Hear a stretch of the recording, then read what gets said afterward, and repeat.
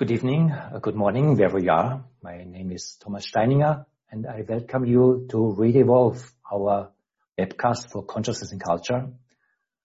I'm very happy to have with me from US, Lonnie Jarrett. Lonnie, welcome to the show. Hi, Tom. How are you? Thanks a lot for having me. Lonnie, it's really great to have you here. You are a clinical practice. You have a clinical practice in Chinese medicine. And you're practicing in Stockbridge in Massachusetts since 1986. And you're also author of several well-known books. One book about nourishing destiny, the inner tradition of Chinese medicine, and also the clinical practice of Chinese medicine. And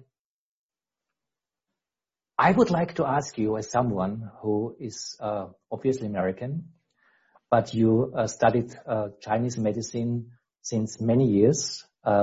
You are a worldwide known authority in Chinese medicine.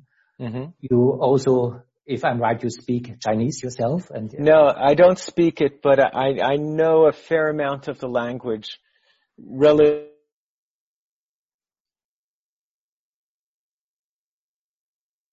So I don't really speak Chinese. So, I would like to ask you, as someone who knows Chinese tradition from a Western perspective very deeply, yes. And you know it from a scholarship, but you also know it as a practitioner. Mm-hmm. And obviously Chinese medicine is very different than our traditional Western or modern Western medicine. Mm-hmm. You know both worlds. You're kind of familiar with both worlds. Mm-hmm. And you work in a country in the US, that of course is a Western country. And I would like to ask you first, what's the difference between Chinese medicine and medicine as we know it? Sure. So if we imagine that language emerges with mind, then we can if we look at a paragraph of English, French, Spanish, or German, a paragraph of Latin, any of the Romance languages, and we look at a paragraph of Chinese, without really knowing very much, we don't have to know much about language. We don't have to be scholars of language to just visually look and understand that a very different mind with a very different worldview, living in a very different world space, fashioned these two languages. Yeah.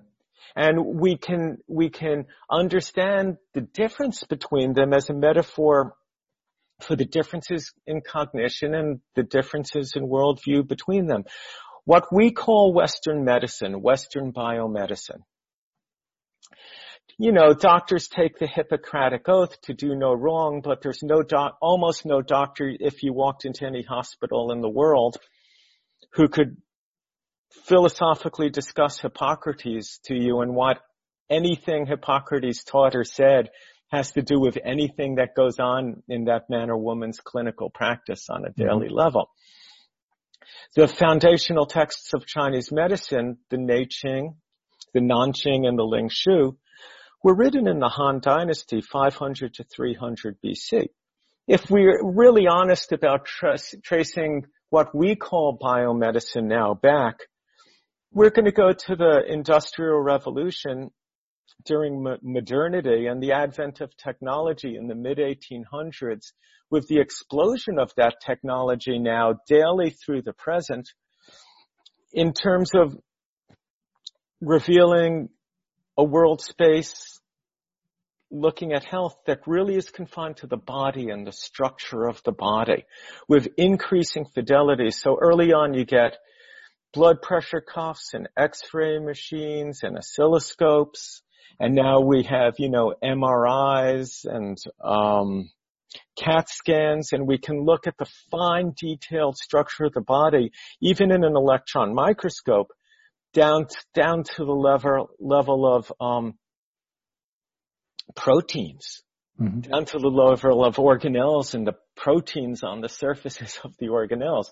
So Western medicine is a very evolved science of structure. And of course, when we call it Western medicine now, we'll acknowledge that it's gone all over the world. Mm-hmm. When you go into a hospital in China, if you have a gunshot wound or you broke your leg in a car accident, they don't rush you immediately into an acupuncturist. You're going to see a surgeon, and they're going to practice that kind of medicine. So the peak efficacy of this physical medicine is emergency room medicine.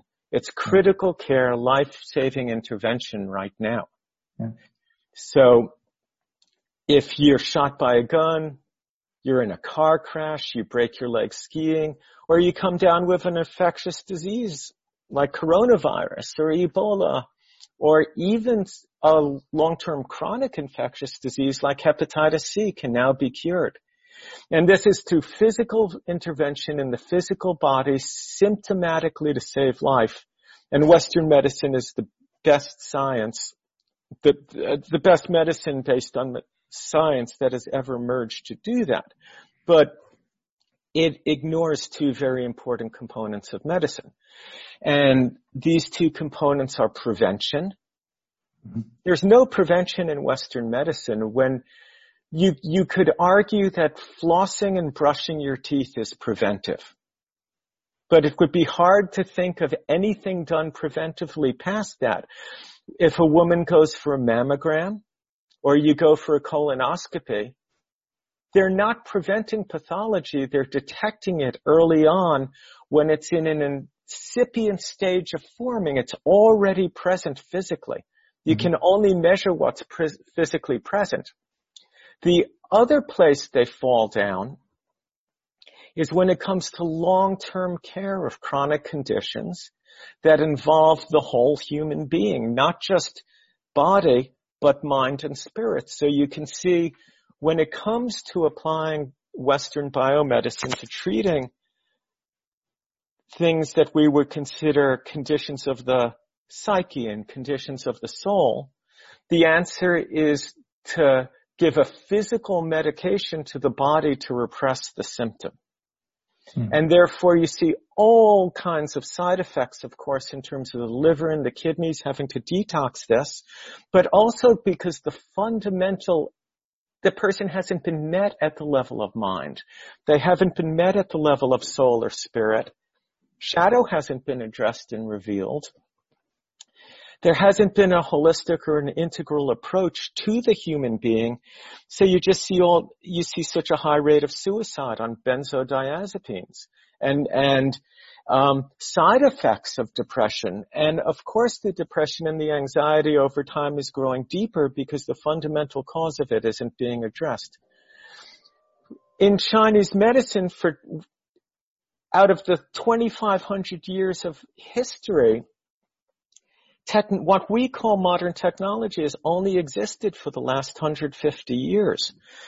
So we've had 2,500 years to sit and listen to people, to listen to the tone in their voice, smell their odor, see the color around the face, feel empathetically their emotion, look at their eye movements, their behavior, their facial characteristics, and relate all the signs that a person is putting out in the moment to the symptoms that they have, and to be able to understand their symptoms as they appear in the soul, in the psyche, and in the body from a unified viewpoint that understands the physical, the psychological, the soul, the ego level, expressions of disease as the human condition spans all these different dimensions of self.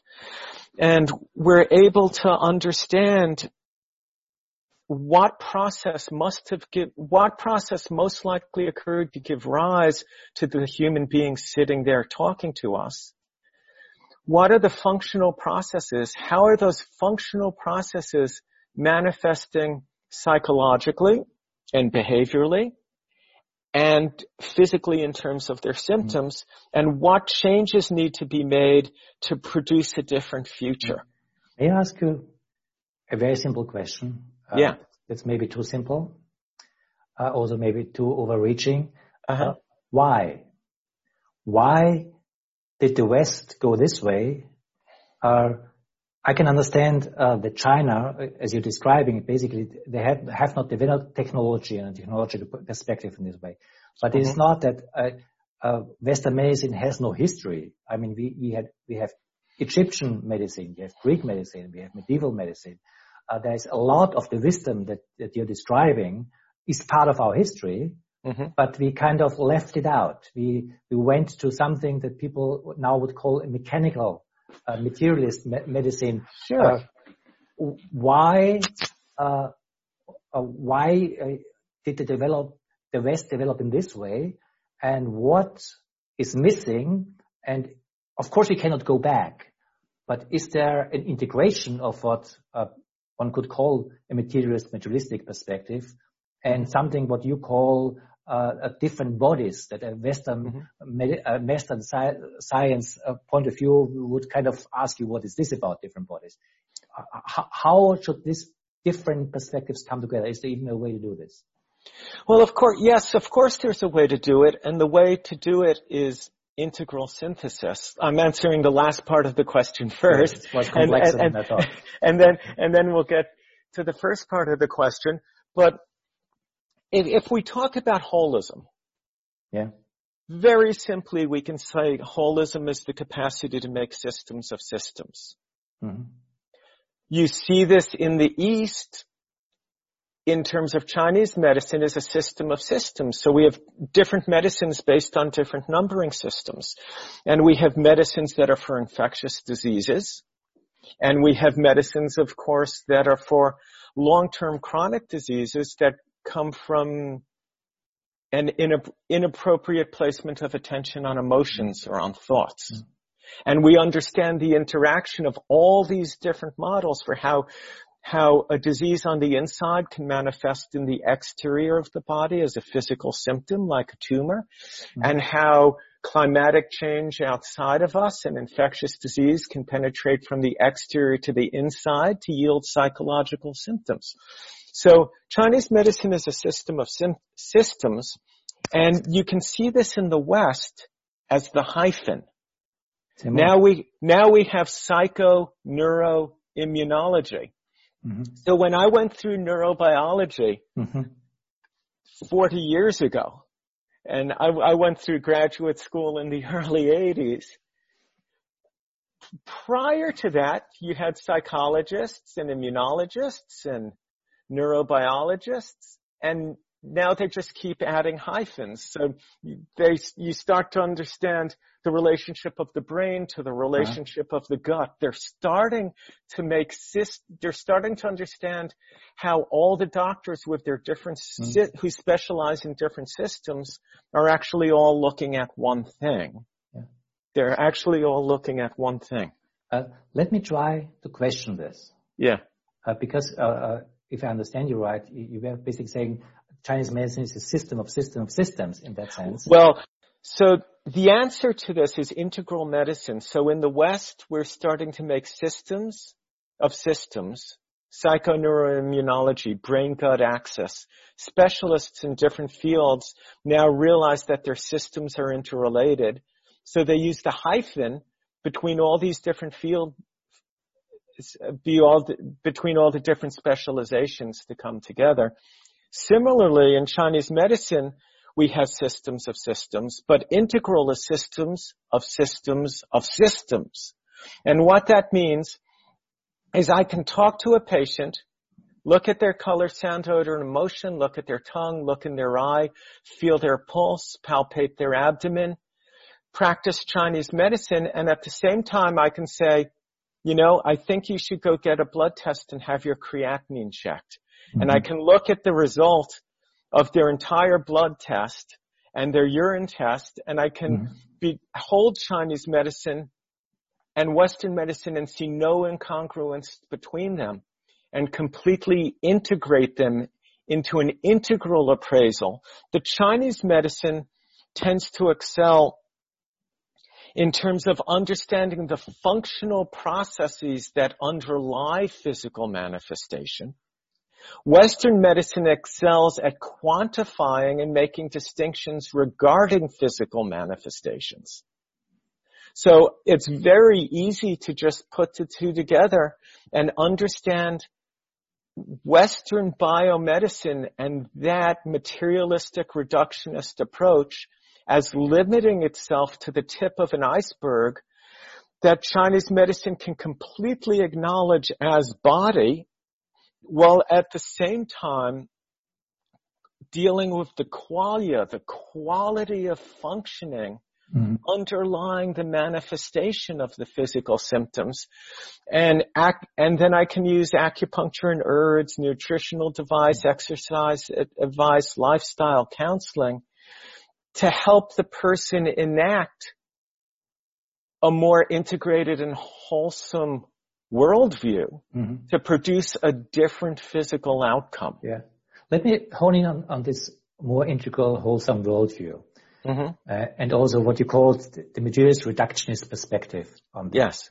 Because I think my assumption is that obviously Chinese medicine with their also success is showing and proving something which is a limitation of our understanding what medicine is about. A very simple and very well-known example is acupuncture. Western medicine has to basically admit statistically the acupuncture is working, but has no clue why it can work. They also don't know how aspirin works, though.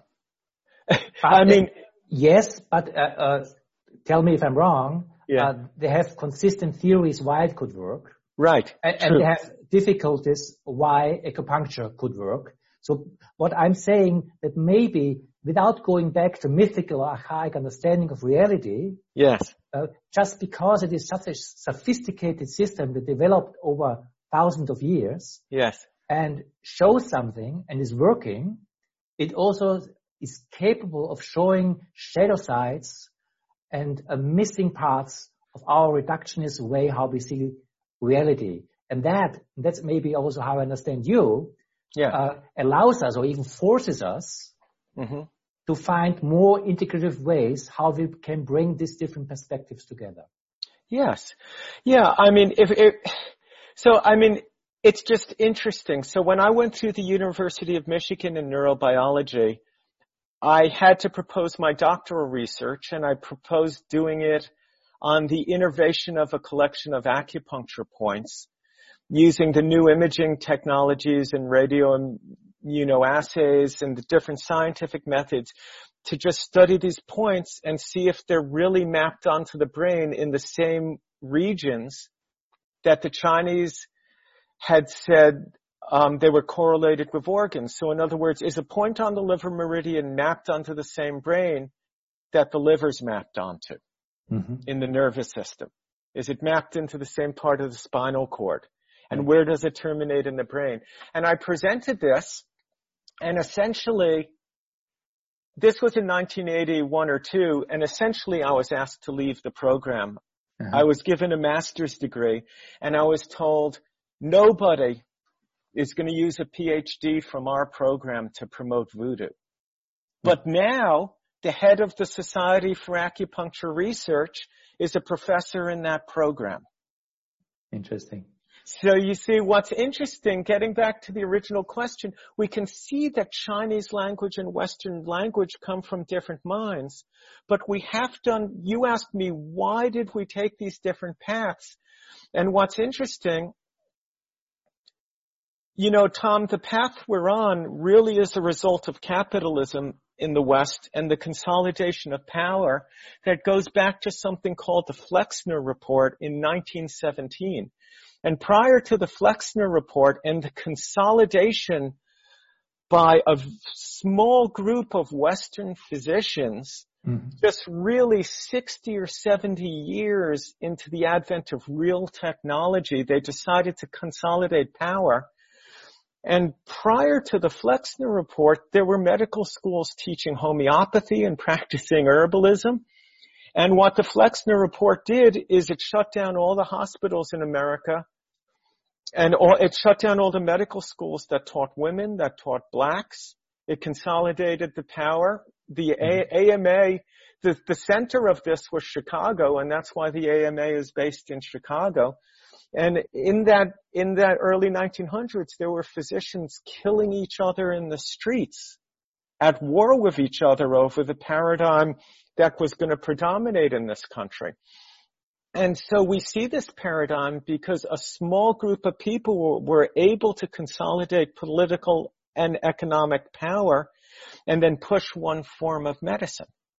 Mm-hmm. But prior to that, we have to understand that Western medicine includes homeopathy, that in the West we've had astrology, which is, I'm not arguing for or against astrology, but as a typing system, it offers very deep insight into underlying functional processes and qualities of expression in human being, not much different than the Enneagram, if it's used that way. And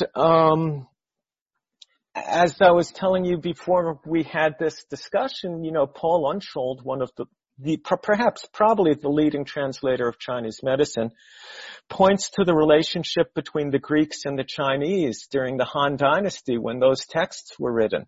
So there was still cultural interaction. And we have to understand that in the early 1900s, you had this consolidation in the West by materialists. Mm-hmm. But it hit China in 1947.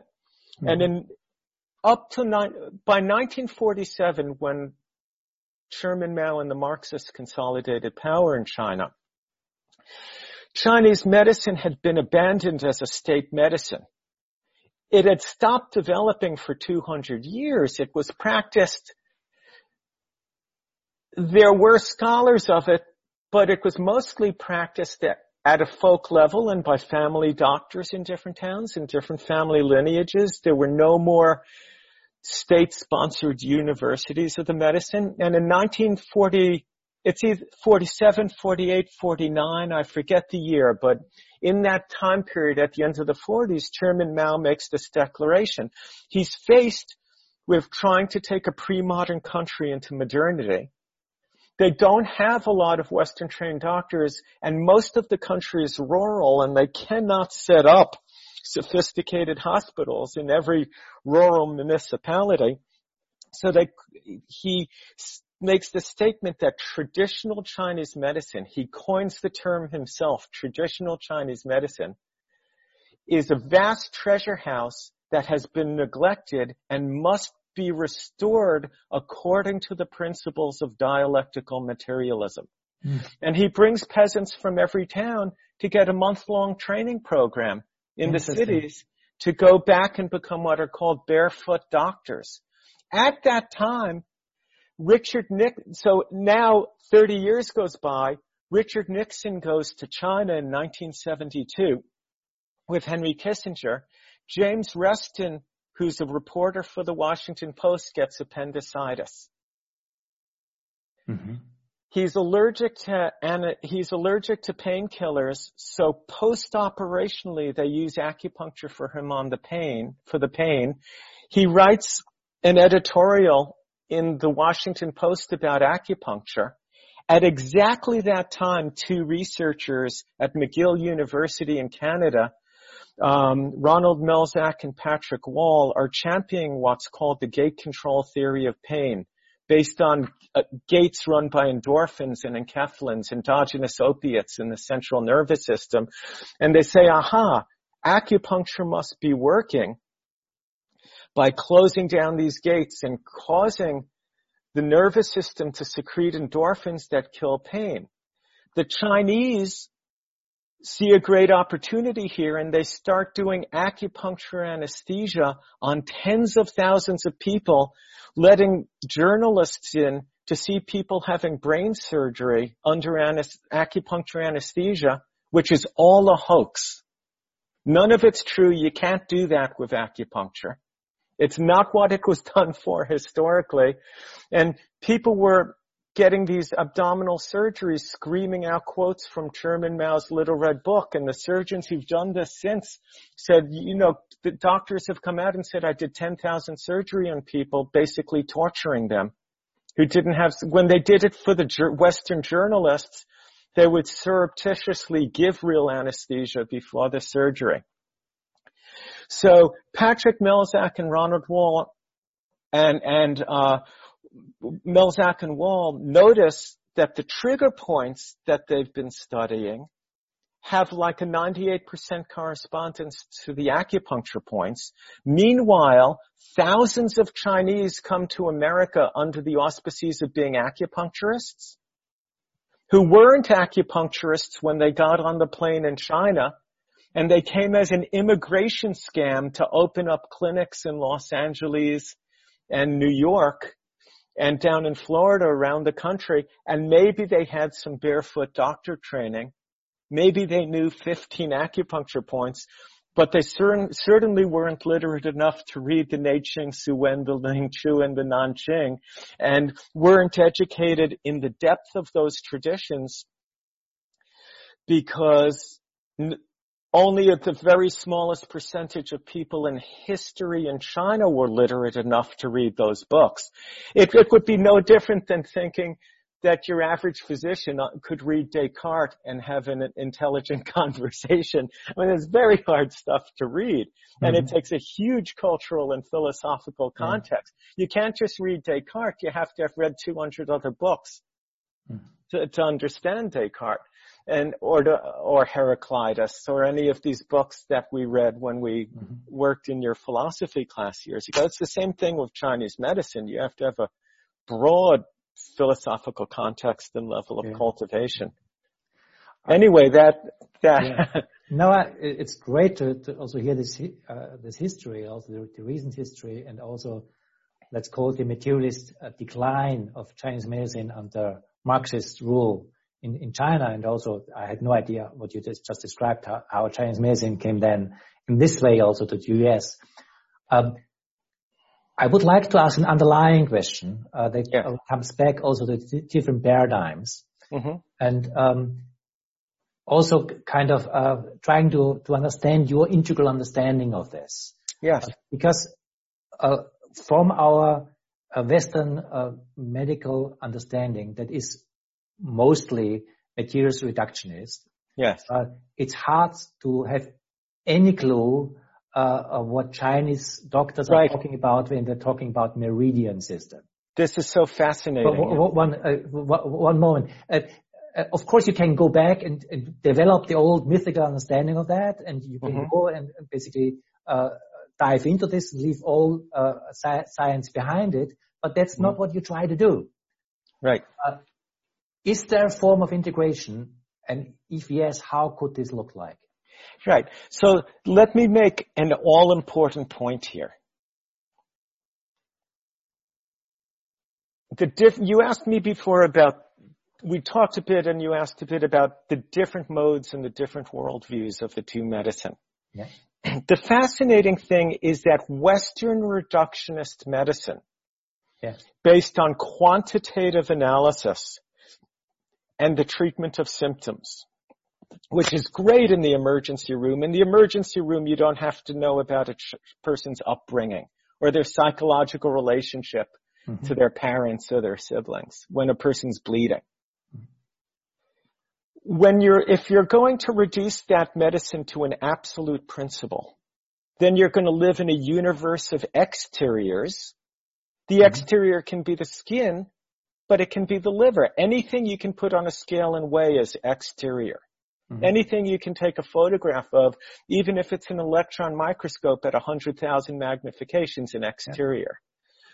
So from that perspective, you live in a universe, a flatland of exteriors devoid of interior. But from the Chinese perspective never denied the existence of the body. From an West each other strictly in time, cause and effect. The person was healthy. They walked into a restaurant. The waiter coughed. The person ate their food. They took in a virus. It incubated for 10 days. They came down with this. That's all cause and effect. It's separated in time. The Chinese, East Asian, not just Chinese, because it's not Chinese medicine. It's East Asian medicine. And now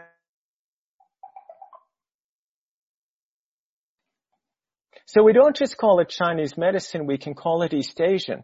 But we have to acknowledge that the Jesuits brought it in 1650 or so to France.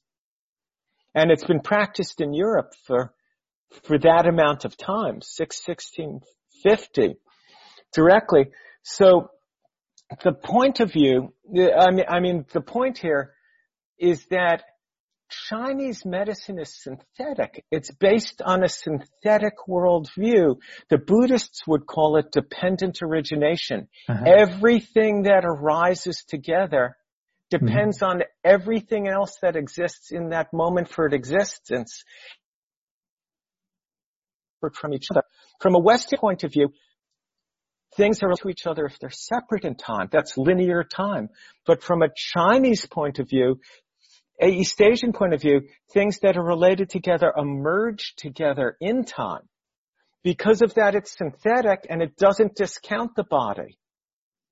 The body, so when you're talking to me now, I see your face and you have a body and you have a pulse and you have a tongue and you have facial expressions and a color around your face.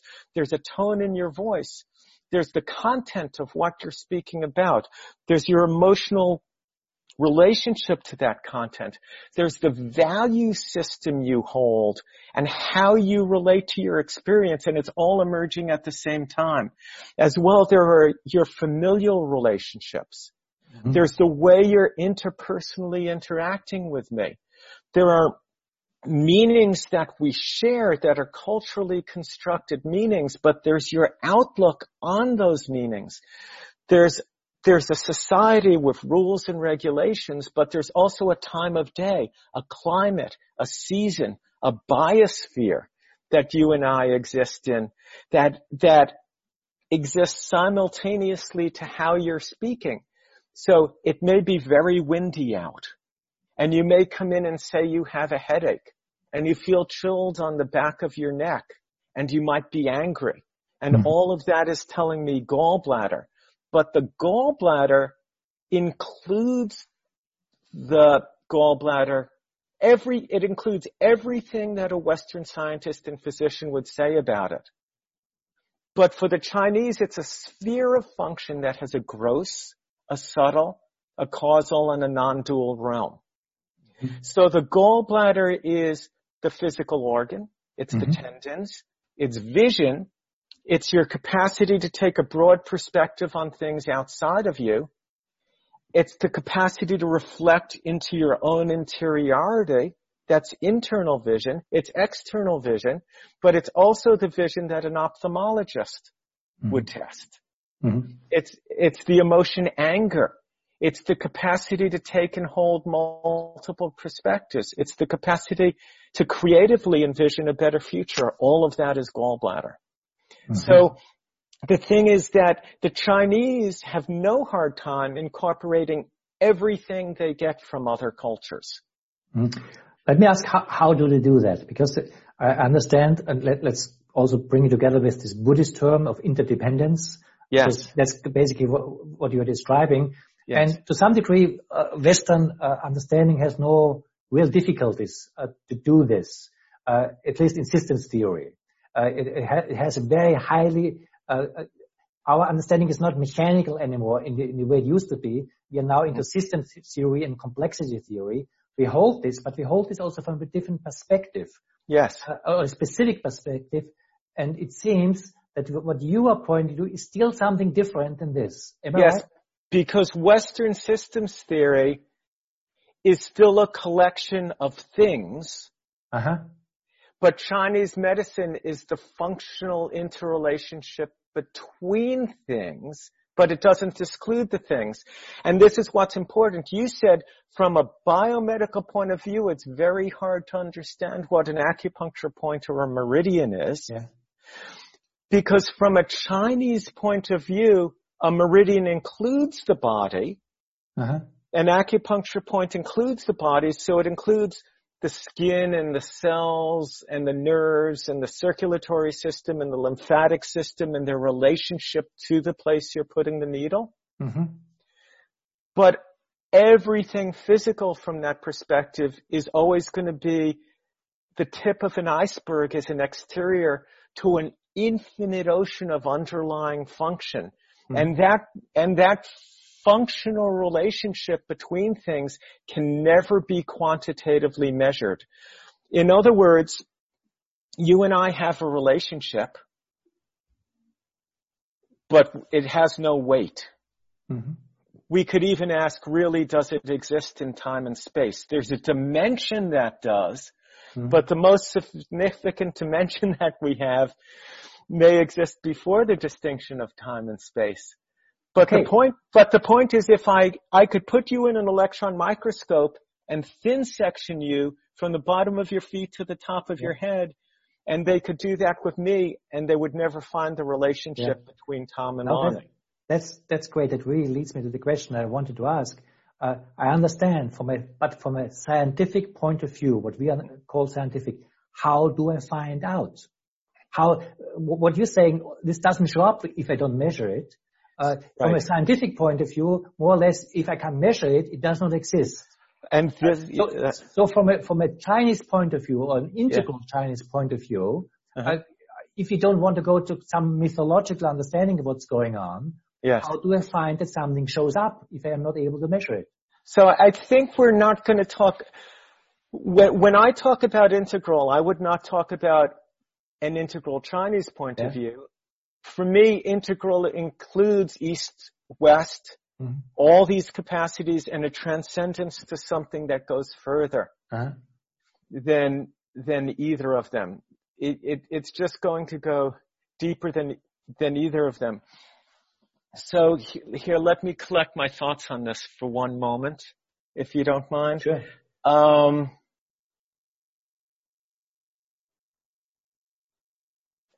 You made a distinction about from a scientific point of view. Mm-hmm. Generally, when people use the term science now, this is how successful the Flexner report was. When you use the term science, you limit the notion of what is scientific to quantitative, mechanistic, reductionist methodology. Mm-hmm. But if we look at the criterion of science, you need empirical observations, reference to a system of standards, falsifiability, and repeatability of results. Well, the Chinese had all of that 500 BC. The difference is, and the only difference between the two, is that Western medicine compares all findings to an agreed upon quantitative standard of reference, the CGS system, centimeters, grams, and seconds. Mm-hmm. Chinese medicine and science compare all observable phenomenon to a qualitative standard of reference. Which is? To qualitative. Well, we have 13 different numbering systems. So we have 0, which would be emptiness. We have 1, which would be luminosity. 0 and 1 are two things. That's yin and yang. We have the 3 heater, which is the body's thermostat. Mm-hmm. We have four stages of progression of pathogenic heat. We have 5 elements. We have 6 stages of progression of pathogenic cold. We have 7 internal and external pathogens. The internal pathogens are the emotions. The external pathogens are wind, cold, damp, heat, dryness, dampness, for instance. And we have 8 principles, which is 8 organizations of yin and yang, an elaboration of yin and yang into yin and yang, interior, exterior, fast and slow, excess and deficient, and hot and cold, and so on up to the number 12. So we have these 13 different systems, and all of them are they don't ignore quantity, but mostly they're qualitative. So we have 13 systems of qualitative referencing, and Western science has all these ways of measuring things. Mm-hmm. From an integral point of view, we want to when we talk about science, we have to start understanding that there's a qualitative science that is just as rigorous as Western science. If you want to reveal a world space to me that you can see that I can't, I'm going to have to look through the methodology that you're using to reveal that world space. So if I'm a Chinese medical practitioner in the Han Dynasty and you want to show me that germs cause flu, I could just laugh at you and say, that's ridiculous. I can't see anything in that Petri dish. I have to adopt the methodology of looking through the microscope. And if you're a Western scientist who can't understand what an acupuncture point or a meridian or what qi is, because you can't see it under a microscope, you're going to have to adopt my methodology of perceiving these things and being able to interact with them. And what we find out is that value systems lead us to choose methodologies that reveal world spaces that reinforce the value systems that led us to choose the methodologies in the first place. From an integral point of view, integral means that I'm willing to look through as many methodologies at any phenomenon as possible to reveal that phenomenon. So if we're talking in as complete detail as possible. So I don't want to just look at my patient through a Chinese East Asian qualitative point of view. If I feel I want them to go, get an MRI of their breast because I can feel an incipient growth there. I want them to go get their creatinine checked. So integral to me means we're looking through as many world spaces as we can to embrace as many perspectives. Let me go one step further, because I understand what you're saying, and I could adopt the perspective. I don't care, whatever works, I take. Basically take with this pluralistic perspective, and if it works, it's great. But that's not an integration yet. Right. It's just plurality, and if it works, I don't know, and it works and it's great. And basically, that's the relationship to acupuncture anyway.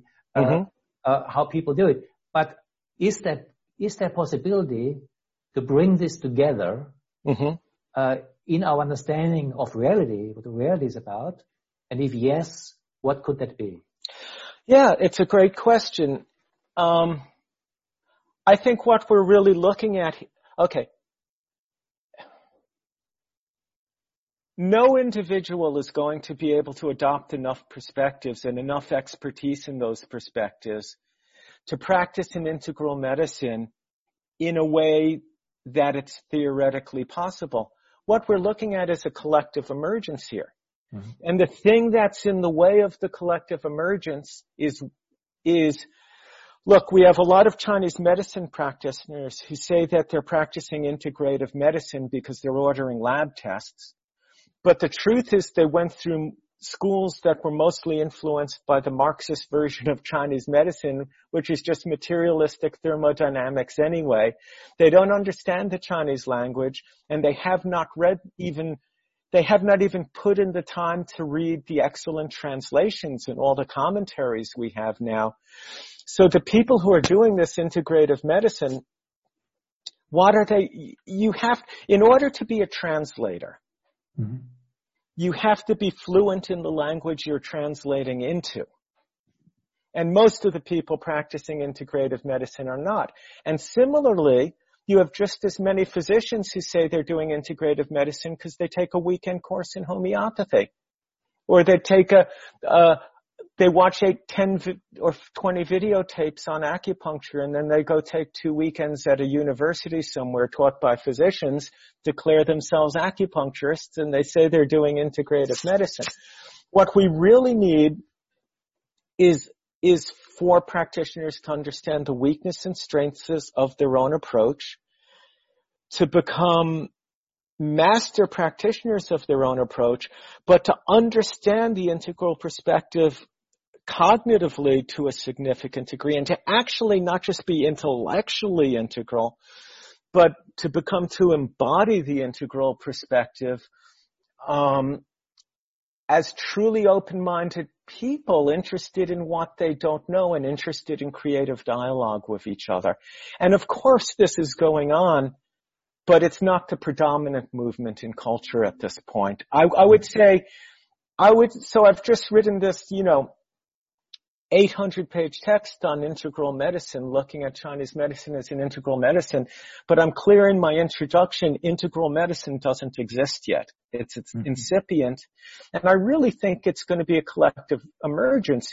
You're never going to go to a practitioner who can take your pulses like I can and detect spots of stage 0 cancer in your breast, because that takes 40 years to do, and also expect that person to do brain surgery on you, because that takes decades and decades to master that diagnosis. But what we need is respect and dialogue. We don't want doctors, we don't want psychiatrists and nurse practitioners and physicians handing out benzodiazepines to patients who would do much better with a course of Chinese herbs and acupuncture and some compassionate talk and integral reframing of their life experience.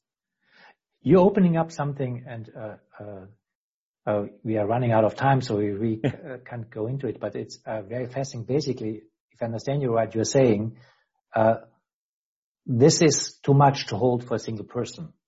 We can only hold this together in a dialogical process. And the answer to my question, how the integration cannot be found by one answering it. It only can be found by holding a dialogue of all this perspective and its emergence with the integrity that we have from our backgrounds to contribute to this dialogue. So that in itself is a very different answer, because basically it says also no single person can give the answer. We only can participate in the answer as it is emerging. Right. And that's just as true as it is for us as professionals. So it's not just a question of acupuncturists working with homeopaths, working with physicians. We need to work with philosophers. We need to work with the whole world. We need new economic, new medical, new political, new military, new social, new legal, new educational systems.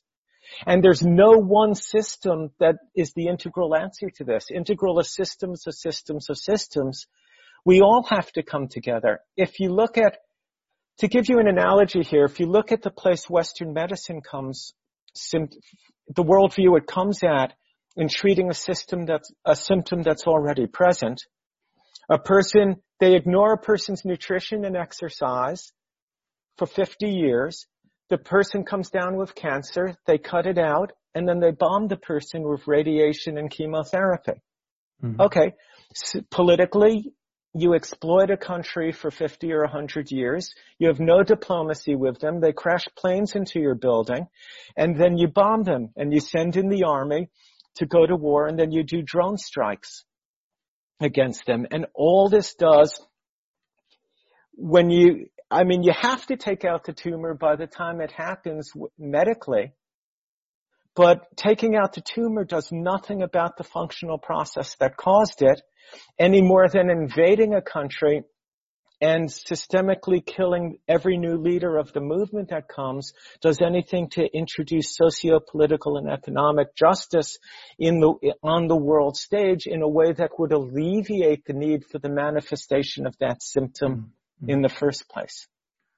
As harsh as your example comes here, I think it is a perfect example of the difference between a mechanical understanding of medicine and an integrative understanding of it. Because sometimes it is you have to make an intervention when you have cancer. That's not what you're saying you should not do. But no, of course not. You made a distinction, so thank you very much for this conversation. I really appreciate it. Well, thank you, Tom. It's great, and I'm always happy to come back, and it's really nice to touch base with you again. And I think the conclusion we came to, that the real answer here is going to be a collective emergence. It's more than any one person can do or any one of us can do even separately. It's really going to involve the discussion not just between physicians and scientists, but people in every discipline.